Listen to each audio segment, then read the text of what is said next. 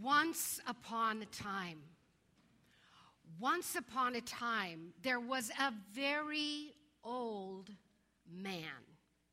This man always walked around with a little bit of a smile at the edge of his lips. He walked around looking like he knew a secret. It made his eyes twinkle, and his cheeks looked like there were little candles lit behind each one. He looked like he was half elf and half angel. He didn't have many things. He didn't live in a beautiful home. He didn't eat fine food. And yet he seemed so content, so grateful. You never heard him say, "I wish," or, "Oh, I want." Nope. And for that reason, he was not very highly thought of in his village. I mean, where was his ambition? Where was his striving? Oh, well, nobody could figure the old guy out. His brothers and sisters called him a bit of a saint, meaning a little bit crazy. Sometimes the old man would squat in the dirt with his mouth hanging wide open. He's looking at an anthill with all the ants going this way and that way. Or sometimes he would sit beside a stray dog that lay dying at the side of the road. And he would pet its fur, and his eyes would well up in love and awe as the breath left the poor beast's body. Or sometimes he would help the old women prepare a feast for a wedding, and he would shake his head at how beautiful the food was.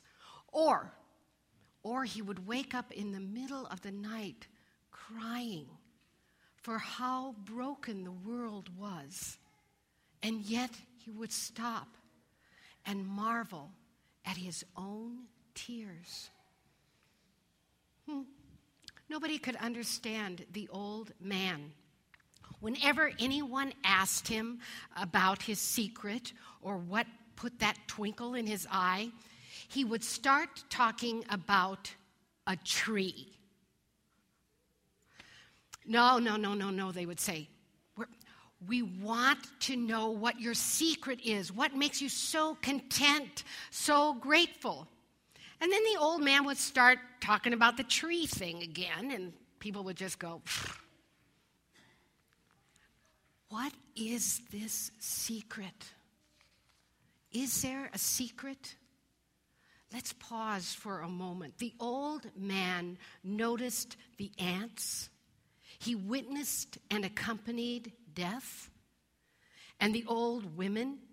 He cried for the broken world and marveled at his own tears. He noticed it all. He held it all in his heart, in all its terrible beauty. Each Sunday we do something very similar. We pause, we stop, we calm our bodies and our minds and notice the cycles of life and the greater cycles of which we are a part. The poet Denise Levertov writes, "Marvelous truth. Confront us at every turn, in every guise, iron ball, egg, dark horse, shadow, cloud of breath in the air. Dwell in our crowded hearts, our steaming bathrooms, kitchens full of things to be done, the ordinary streets. Thrust close your smile, that we know you. Terrible joy." There is something about naming our wounds and the wounds of the world in the company of one another that gives us strength. There is something about naming our joys and the joys of the world in the company of one another that makes our hearts flower. So like the old man, let's pause right now. Let us enter a time of noticing, of seeing all those around us and know there are many joys and wounds, old patterns and tender places that we bring into this room right now. Before we continue with the story, I'd like to extend this time of attention and ask each of us to enter into the story in a new way. I want each of you to take a moment and remember a time when you experienced awe. Remember, that is a feeling that makes you say or think, wow, or awesome. And I'm going to give you an example. When I was a kid growing up in Colorado, my parents argued a whole lot. And so oftentimes in the summer, I would get on my bike and I'd ride about a mile into the foothills up this place called Deer Creek Canyon. And so I'd ride my bike into Deer Creek Canyon and I'd tear off my sneakers and I'd stick my feet in the creek. And when I was really quiet and the sun seemed to shine just a particular way, I sometimes thought I heard a voice. And I never quite understood the words, but when I was a kid, I would say, God is talking to me in the language of creek. That's the story I would tell if I were telling you a story of my experience with awe. But all of us are different. We all come from different places. So here's what I'd like us to do. John is going to play us a little melody. And I want everyone to sit very quietly and think about a time when you experienced awe. So calm your body, calm your mind, and think of a time when you experienced awe. And then I'm going to ask you to share it with your neighbor. Now what I'd like you to do is turn to your neighbor and tell a little bit of your story of awe, a time when your mouth hung open in awe.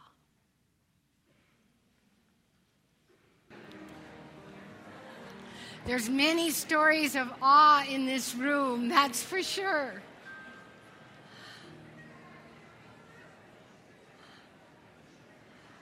So you can continue your conversation down in the social hall. In fact, we welcome that. Telling one another more your experiences of awe. But let's get back to the story because there's a lot of squiggly kids who are just wondering what's happening next. So let's get back to it. So there was this old man, right? And there was this tree that he kept talking about, this tree called the Kalpataru tree.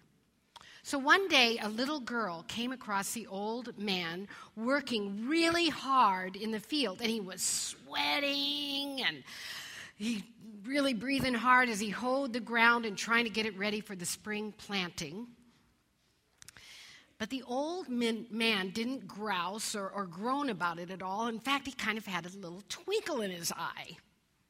And he never said something like, "Oh, I wish I was done with this," or "Oh, I can't wait till this is over with."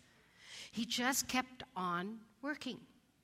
And so the little girl asked, "Old man, how is it that you can work so hard and still have that little twinkle in your eye?"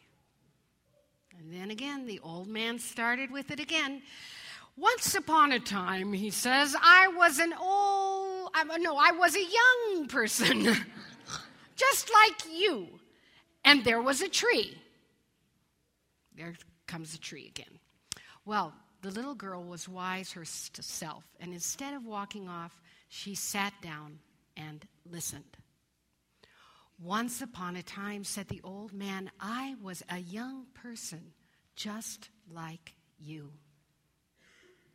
I was this boy playing with a bunch of other kids in my uncle's garden. And we were tired of running around, and so we just sat by our uncle's chair. And he told us a story about the Kalpataru tree. My uncle said that the Kalpataru tree is a magic tree.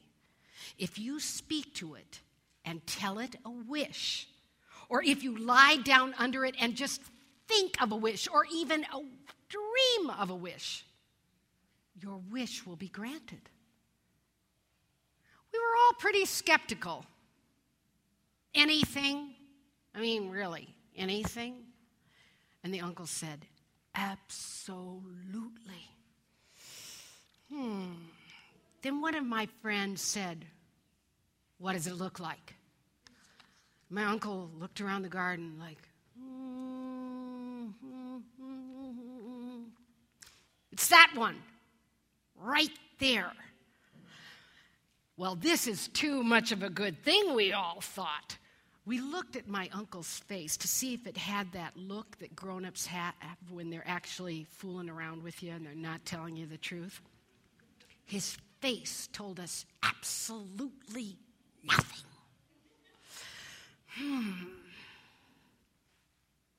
So everyone just scattered, but we all found our way back under that tree. Every single one of us, because all of us had been trained by our parents to believe in wishing.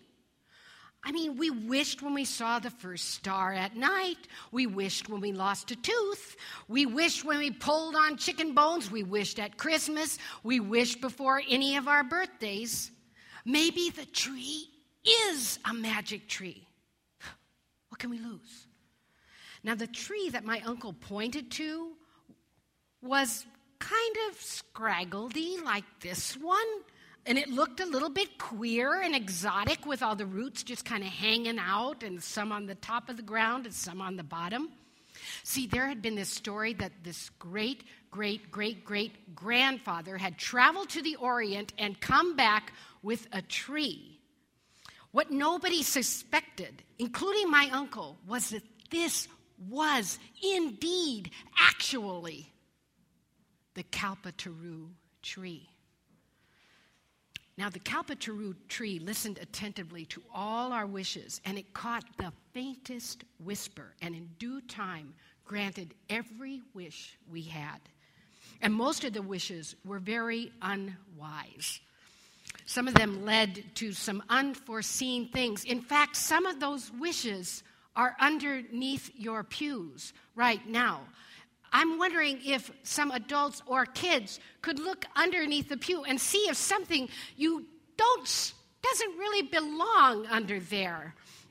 And it's not a purse. Does anybody see anything that doesn't look like it belongs under a pew? Oh my gosh, there's a cake!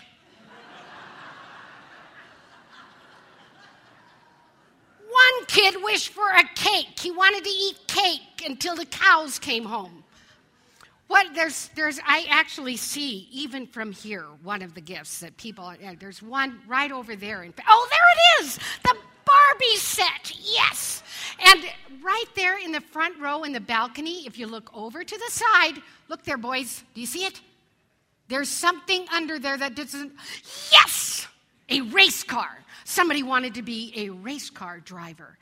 All of these wishes. And then, oh yeah, there was one other person. It looked like a guitar, I think. Yes. He wished he was a famous guitarist. Oh!